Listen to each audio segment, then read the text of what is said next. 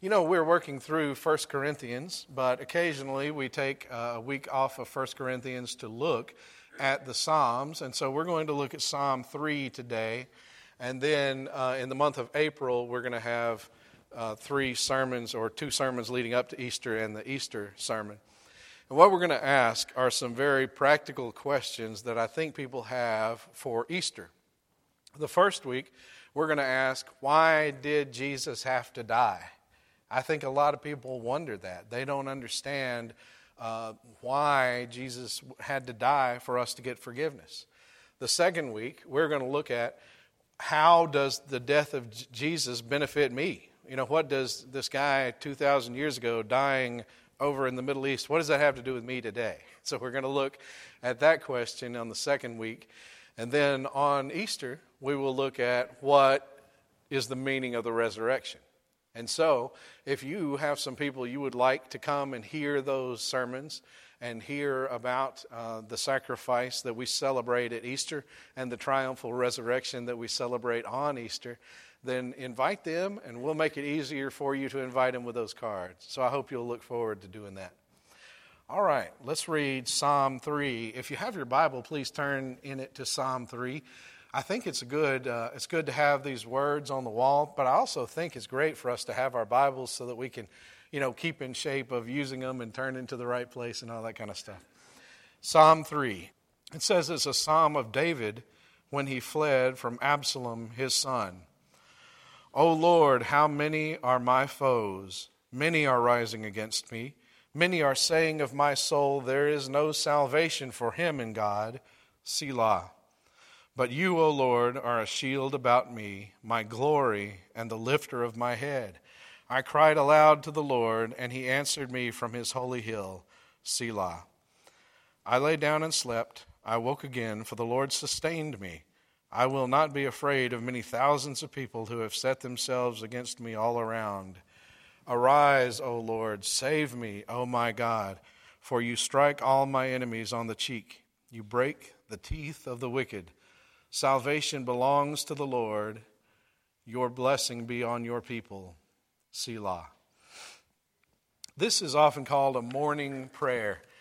David refers to sleeping and waking up in the morning, and so that's one reason that it's referred to as a morning prayer. But another reason is that this is an excellent way for us to learn to pray. You know, this is a good psalm and a good prayer for those who have enemies. Now, enemies of various sorts. Enemies like worry or anxiety or sickness or disease or people. Strife at work or at home. And we have internal enemies of laziness, of sinful desires, addictions. And then there's the ever-present enemy of Satan who wants to derail you from serving the Lord that you profess to love, but that he hates so very much. So it says that this is written while David is fleeing from Absalom. Now, I don't think David went outside the city and sat down and said, this is a good time to write a poem. But I think rather that after reflecting on what happened when he was fleeing from Absalom,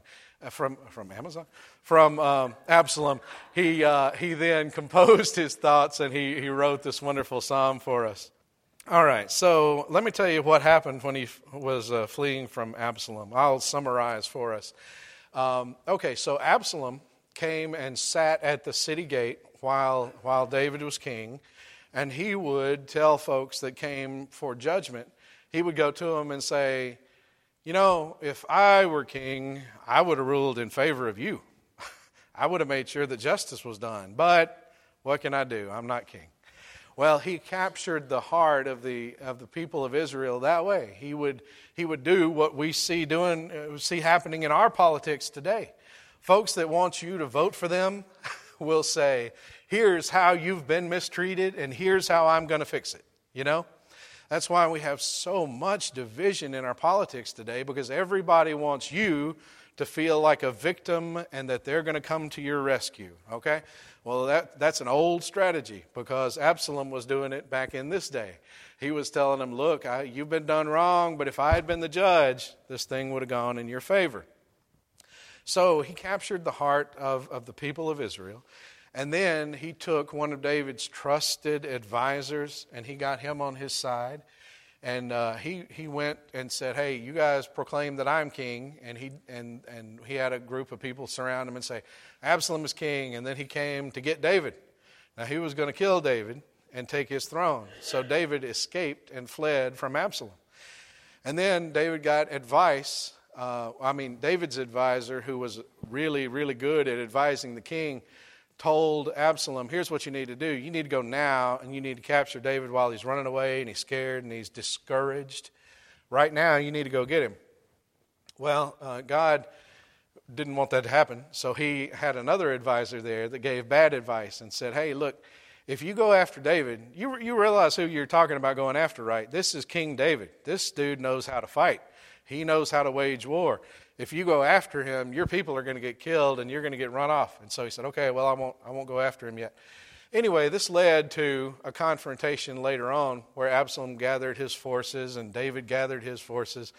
And Absalom was determined to kill David, but David told his folks, don't hurt Absalom. Capture him, but don't kill him. Well, that didn't work out, and Absalom ended up dying. And so this is a tragic and terrible story, okay? Absalom was David's son. David loved him. As a matter of fact, after Absalom died, David said, I wish it were me. I wish I had died instead of my son Absalom. So this whole thing is tragic and terrible emotionally.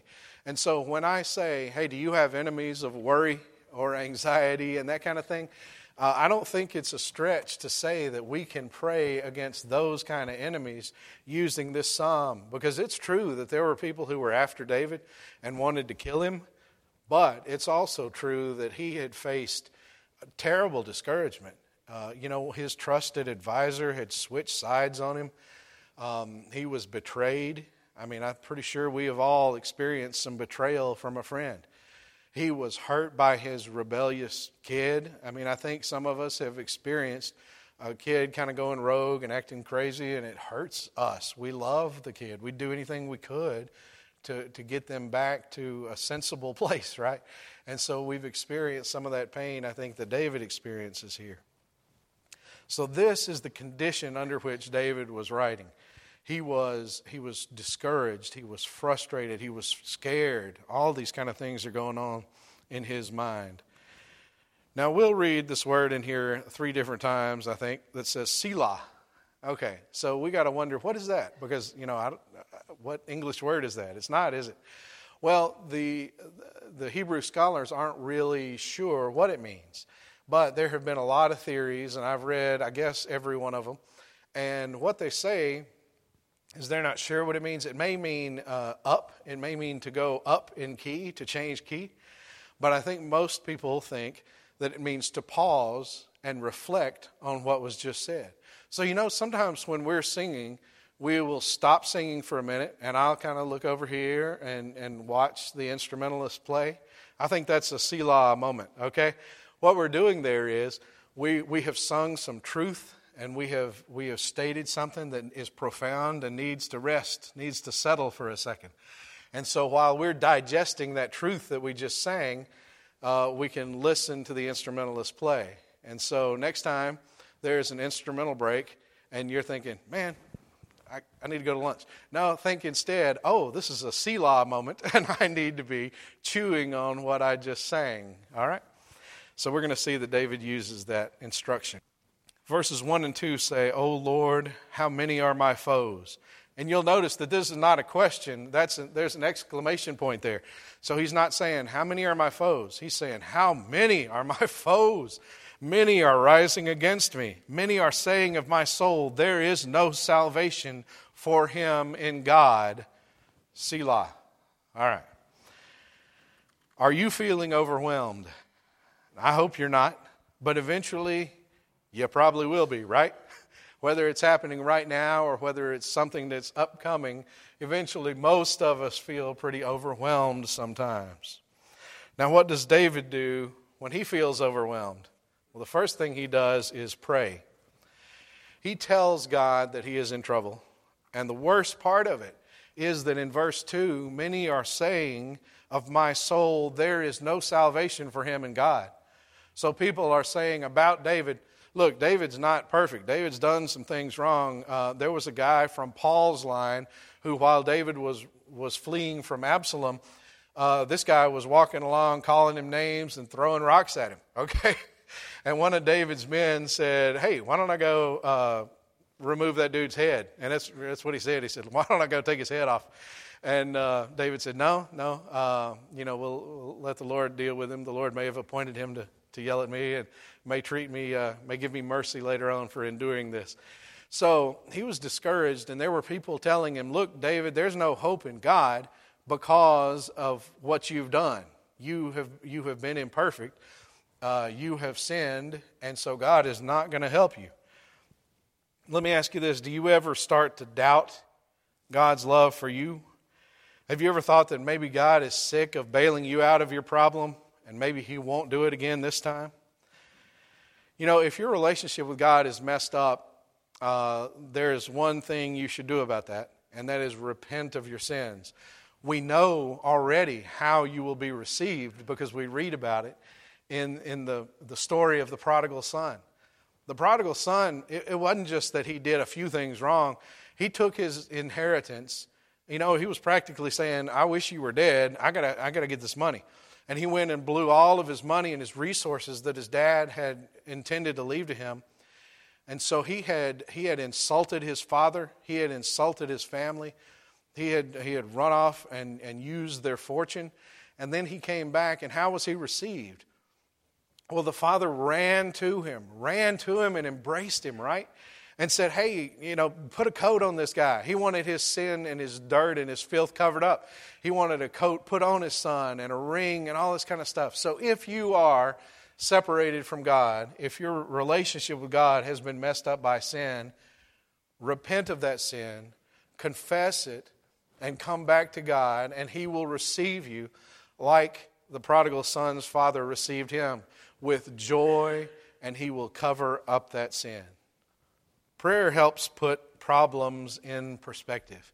Guys, if we start praying about a problem, the problem will seem smaller as we reflect on who God is.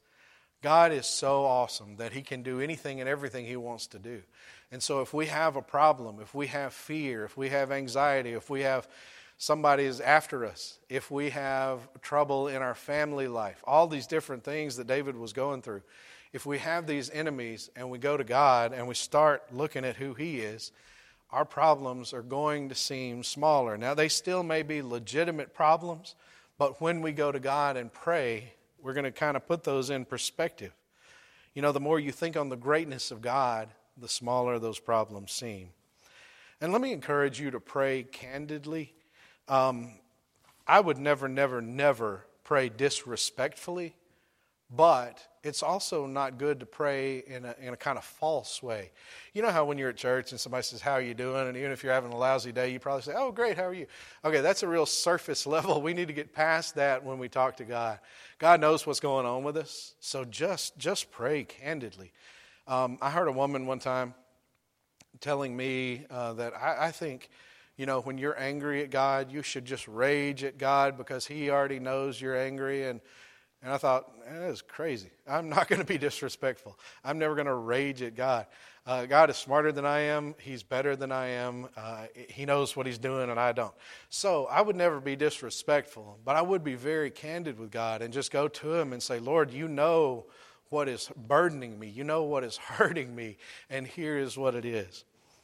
So first thing to do is pray. The second thing is remind yourself who you're talking to. Remind yourself who God is.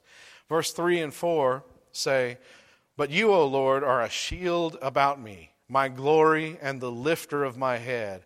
I cried aloud to the Lord, and He answered me from His holy hill. Selah. Okay, so he says, hey, here's who God is.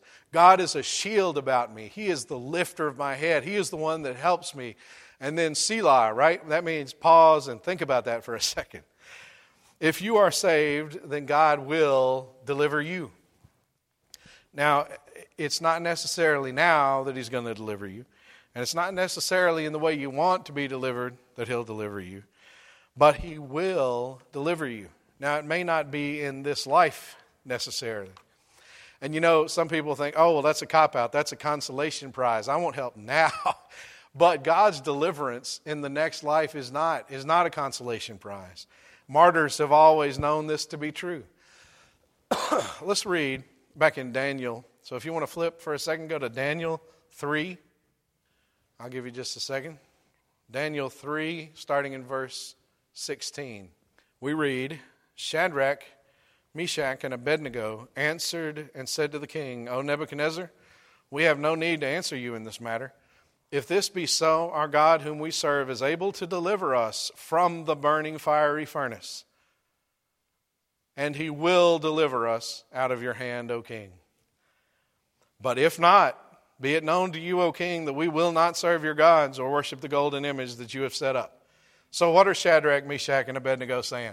They're saying, King, our God can take care of us. Our God will deliver us from the fiery furnace.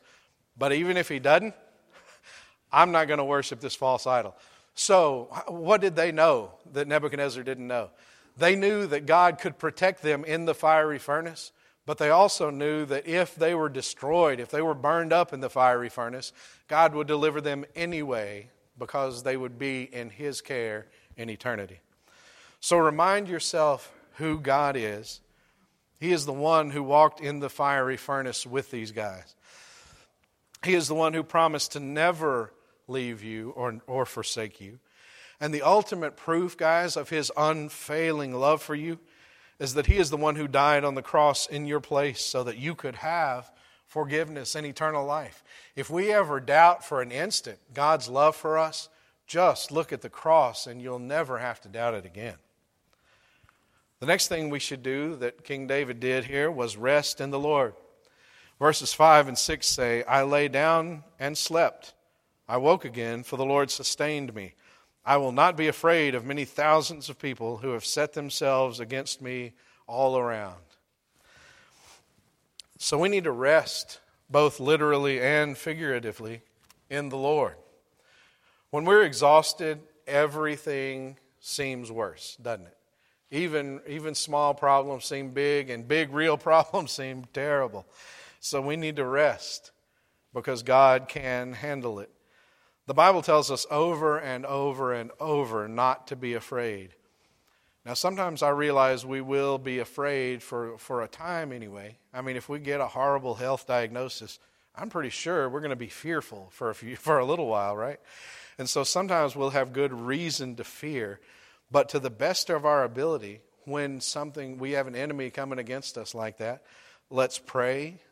Let's remind ourselves who God is, and then let's rest in God. We could say a lot more about the wisdom of rest and how Jesus was asleep in the boat on the storm-tossed sea. You know, He knew that His sovereign Father was in control of the winds and the waves. He wasn't worried about it. The disciples were freaking out. They were going, oh man, don't you care that we're about to die? But Jesus, He was sleeping like a baby. He wasn't worried about it, right? So we could learn a lot from Jesus there. You know, He knows that His Father's got this thing under control. So we can rest even in the storm-tossed times. But the next thing is to ask for God's help. Verses 7 and 8 say, Arise, O Lord, save me, O my God, for you strike all my enemies on the cheek. You break the teeth of the wicked. Salvation belongs to the Lord. Your blessing be on your people. Selah. If you are in Christ, then God loves you more than you can possibly imagine. Listen to this prayer that SBC President J.D. Greear often prays. I have this on the screen of my iPhone so that I can be reminded of this. It says, there is nothing I have done that could make you love me less, and nothing that I could do that would make you love me more. Isn't that an amazing truth? You are all I need for everlasting joy. As you have been to me, so I will be to others. As I pray, I'll do so according to the compassion you've shown at the cross and the power you demonstrated through the resurrection. That is good theology and immeasurably wonderful truth. He says, there is nothing I have done that could make you love me less. Guys, if we could really embrace that and understand that there's nothing we can do to make God's love less for us if we are in Christ, and nothing that I could do would make you love me more. Coming to church is great. It's good for you. It's faithful to the Lord. The Lord is pleased by you gathering with the saints like He tells you to. But it's not going to make Him love you any more than He did. You know why? Because your righteousness is not going to get you love from God. Your righteousness is as filthy rags. But to your account, if you're saved, has been credited the righteousness of Jesus. So you cannot improve on that. That's why God will not love you more or less depending on your behavior. Your two biggest enemies and my two biggest enemies are death and God's judgment. Now He has already, as we read a second ago, broken. He said, you'll strike them on the cheek, you'll break the teeth of my enemies. He has broken the teeth of death at the resurrection that we're going to celebrate in a few weeks. There's no breaking the teeth of God's judgment, but He has already experienced God's judgment so that you won't have to. So let me tell you a little more about that. The gospel is that we have lived a life of sin and rebellion against God. Now, I know some of you say, well, no, I've been a pretty good person. I was saved when I was 8. And so really, I don't have a dramatic story of salvation. But if we really see who God is and we really see who we are, we can see in the Scripture, even if not from experience, and I hope we can from experience, see that we have rebelled against God. We have, God created us. He has the right to tell us anything He wants as far as what we're to do and not do. And when we sin, R.C. Sproul calls that sin cosmic treason, because our King and our Creator has said, do this, don't do this. And we shake our puny little fist at Him and say, we're going to do what we want to do. That is sin and rebellion, and that has put us in an adversarial role with God.